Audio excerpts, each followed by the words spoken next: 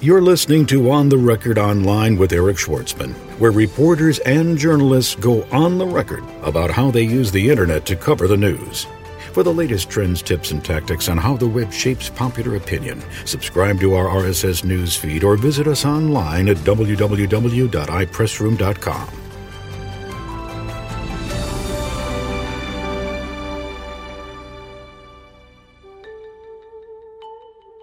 Detroit Lions Senior Director of Community Affairs Tim Pendel goes on the record online at the PRSA International Conference 2008 in Detroit.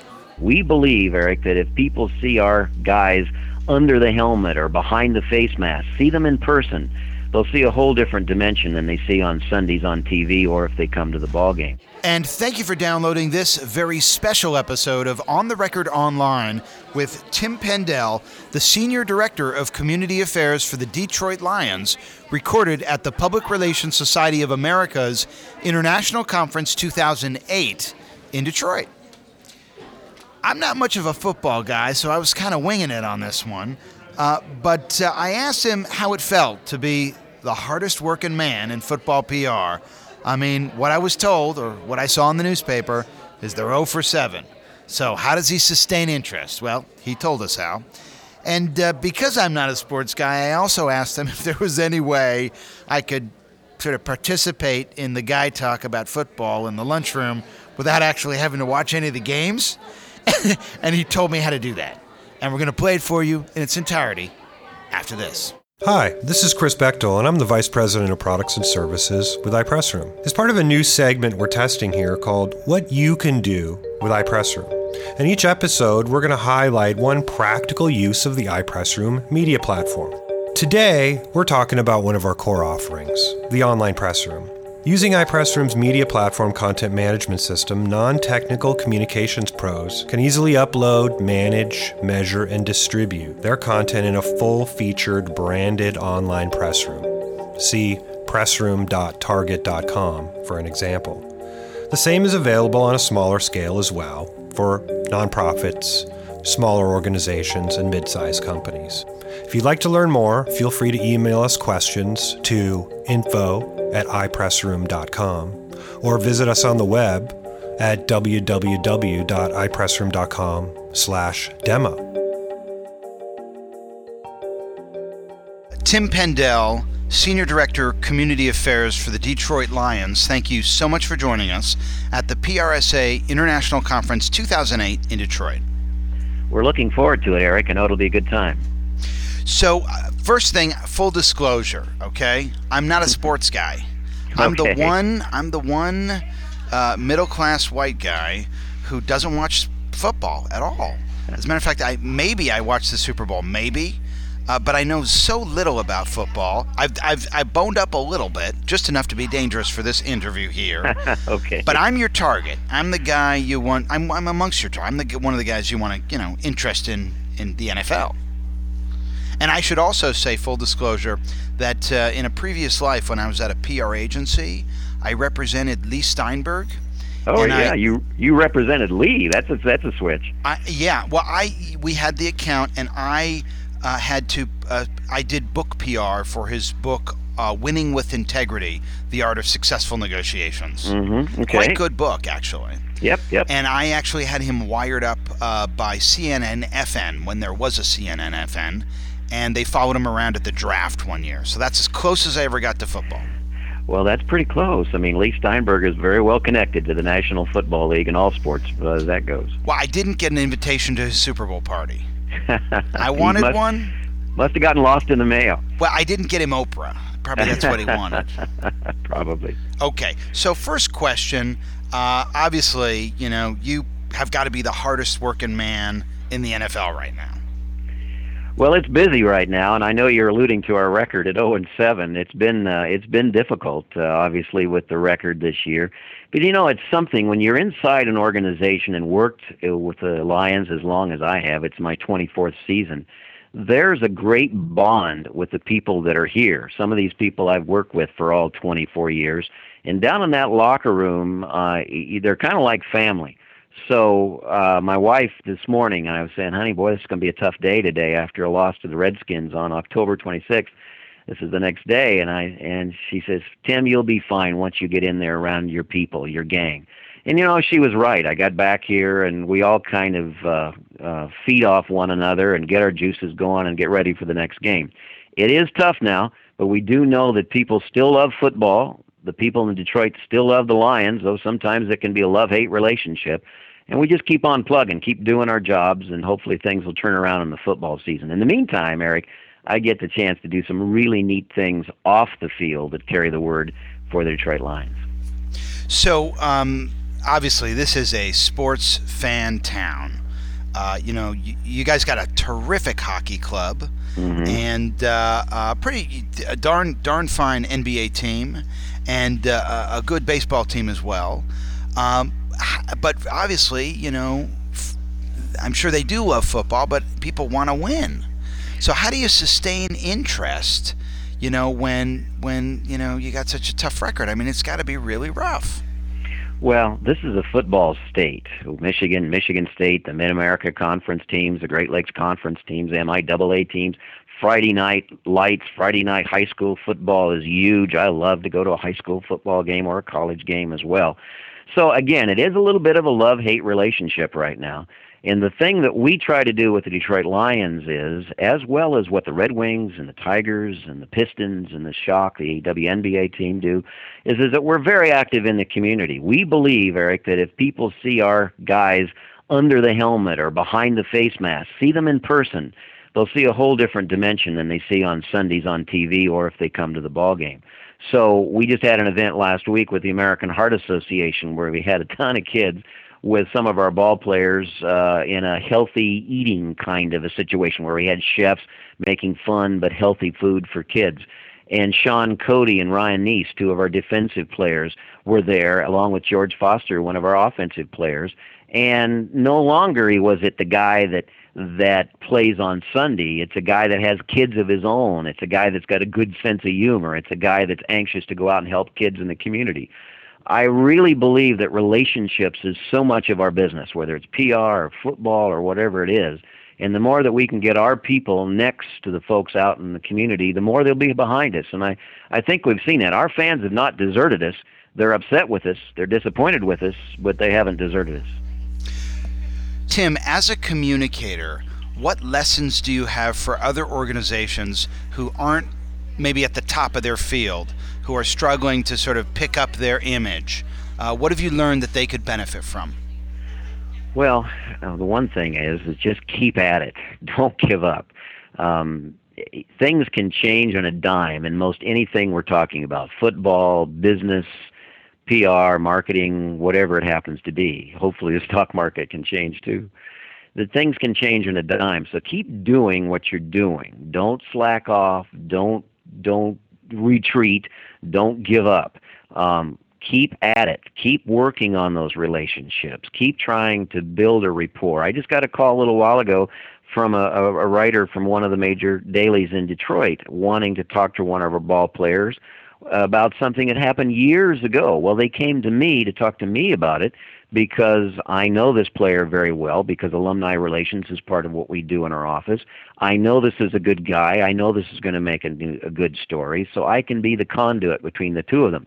Now, they're not calling us because we're 0-7. They're calling us because we've delivered with them in the past with help on stories, and they feel that the story we're talking about now about one of our former players will help them. And so here we are. We're ready to go. 0-7, still helpful, still in there slugging.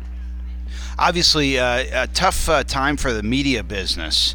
A lot of papers getting smaller, looking at that classified revenue going over to eBay and Craigslist, and many senior reporters taking early buyouts. Has your press pool gotten smaller? It has gotten smaller. We've lost a lot of really good people that have even taken early retirements or have decided that it's just time to move on. It's gotten smaller. We've noticed it when we go out and do events out in the community that the TVs don't have that discretionary extra crew to come out and cover you out in the field, or the radio station doesn't have that extra person to come out, or the photographers are spread too thinly to come. So we've noticed all of that happening, and it's a tough part of the business. Everybody is hurting right now. In terms of the sort of new media, social media space, are you doing any sort of direct communications to your fans through those channels? Well, my policy has always been, if we can't get the word out through traditional media, the newspapers, radios, and televisions, that we have our own sources that we go to, and they're very basic. I don't know how new media you would call it, but we have our own website that gets thousands of hits during the course of a week. So DetroitLions.com and NFL.com are good ways of spreading the word to the football fan, particularly the Lions fans. We have our own TV show for our coach and some of our players.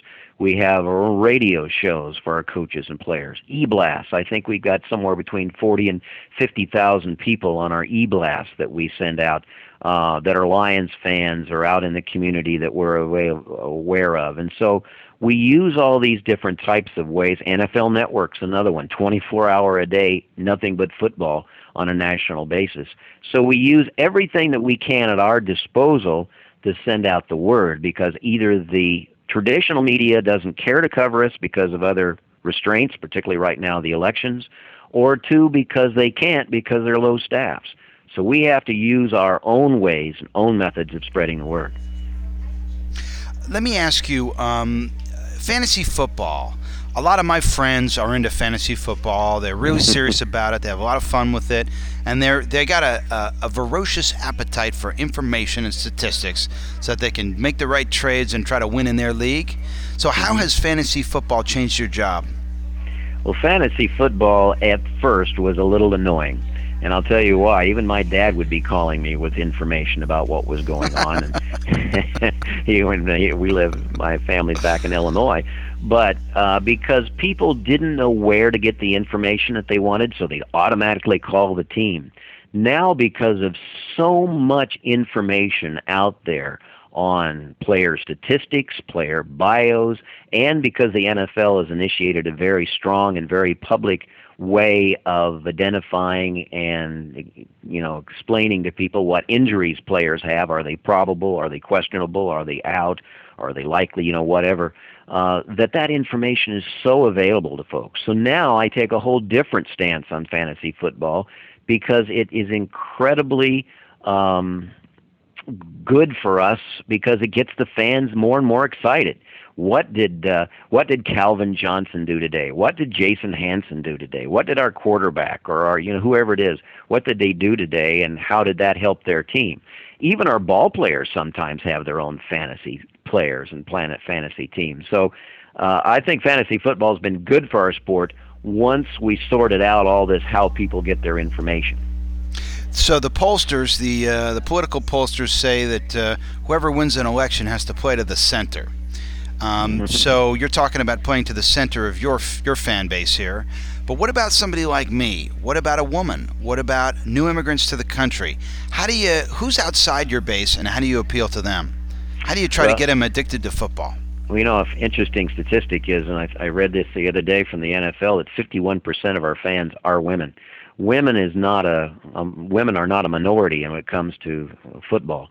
Women love football. Now we go to folks, like you say, folks from coming out of the country in the United States for the first time. We live in a very diverse community, a very strong Arab American community, and we have found their exposure to football immediately turns them on to the sport. And we have some great fans who are new to the United States. Now, to a fan like you described yourself earlier, Eric, I think the best way that we can get to you is to show you that other side of an NFL player, because I really defy a person to not get to know an NFL player or get to know more about the personal side of an NFL player that won't want to get interested again. At my church, some folks aren't big football fans, but they know, because we had a couple players that attended our church, all of a sudden they know a couple of guys that play for the team, and then they get excited, and then they get to starting to watch their games, and all of a sudden they go to a game rather than watching it on TV or listening it on the radio. So there's ways that we can. I know I'm a little biased, but I think our sport captures people after they watch it long enough. It's a matter of getting to that hot button of theirs, whether it's seeing a player go out into the community to work with some kids at the Boys and Girls Club or at the Veterans Hospital, or hearing about a guy who's done something very special or overcome something in their lives to become an NFL player, or it's because they actually got to know somebody because they go to their church or in their neighborhood. However way we can get to that fan, we will. And I think once they've been around football, they become. My wife's a great example. You know, when a big football fan, all of a sudden her husband's working in the National Football League. She's a big football fan now. So one of the neat things about a podcast is the distribution is not defined by any geographic footprint. All I got to do is get it on the internet, and people all over the world can get it. And in fact, here at PRSA, a guy by the name of let me get his card here because I want to shout out to him. Guy by the name of Bob Crayshaw from Main Street Marketing in Australia came by, said hi to me, said, "Hey, you're my gym buddy. I listen to your show in the gym all the time." So, and one thing we know is football is an American phenomenon. And I know you guys recently had that game in London, and it was sort of, I don't think it really had the kind of pull or impact that you guys were hoping. I'm getting out of my league here because I don't know enough about it. But why is it that American football isn't more of an international phenomenon? Well, that's a good question. I think everybody has their own sport that they gravitate towards. I mean, soccer is huge across 2/3 or 3/4 of the world, and only the United States is balking at it a little bit, although it's getting bigger all the time. Hockey is huge in certain parts of the world and not others. Again, I think it's a situation where the more people are around it, the more they'll like it. In Australia, they have, I think rugby is big in Australia, for instance, and that's tough football. I mean, that's football, that's to the nth degree. It's a cultural thing that I think it takes a long time to get ingrained in other folks. We've tried, the NFL's tried a lot. I actually went to a game at Wembley Stadium in London between the Lions and the Cowboys back in 1993, and we had a good crowd, and people, gave us that kind of big looks at us like, boy, those are big guys, wow. But it didn't really click with the English audience. We tried it in Barcelona and in obviously Spain and in Germany and all of those areas, and it's had some success. I think in Berlin in particular, in Frankfurt, it was a big success. But it hasn't gotten to where we'd like. Now we're keeping plugging on it. We haven't given up on it. International sports community is very big for us, not only for fans but also for a talent base. I mean, we're, as you've seen in hockey and in basketball in particular, and in baseball as well, an awful lot of the talent base comes internationally. Hasn't happened so much yet in football. Well, there'll come a time when we're going to probably need more and more of that. So we keep plugging at it. Short answer is cultural. Okay, so once a year is the Super Bowl. And even I get dragged into a room with a bunch of people that are watching the Super Bowl. I got to tell you, I'm an outsider when the guys start talking about sports. All right? Okay. And I feel as though my virility is at stake. These guys are talking about football, and I don't know anything. So what advice do you have for me? Where are the cliff notes? How can I get dialed in so at least I know enough to be relevant in these conversations, but not have to watch a bunch of games? Well, I'd go to NFL.com. NFL.com gives you everything you want to know and don't want to know about our game. I just want the overview. I want the summary. How do I get the summary? You get the summary.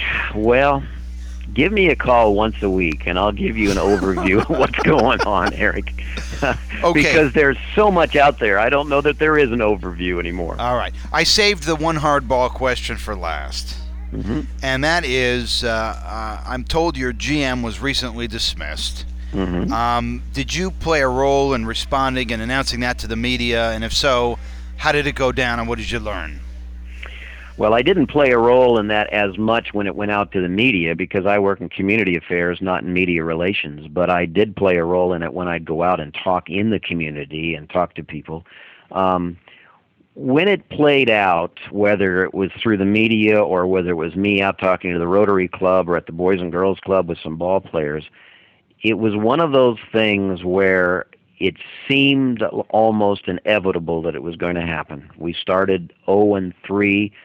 There was some media that came out through the media that said that a change needs to be made, and dominoes started to fall. And Matt Millen, as you're talking about, was released. Longtime friend. I've known Matt before he was with the Detroit Lions, and I consider him a friend. And I hope he goes on and does great. But somebody had to go after a rough start like that, especially when we started off 4-0.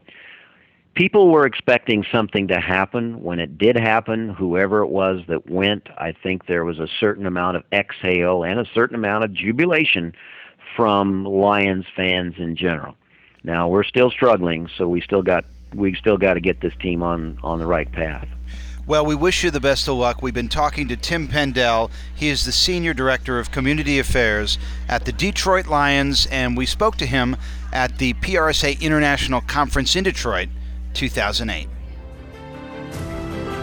You've been listening to On the Record Online with Eric Schwartzman, where reporters and journalists go on the record about how they use the web to cover the news. For the latest trends, tips, and tactics on how the web impacts corporate reputations, subscribe to our RSS news feed or visit us online at www.ipressroom.com.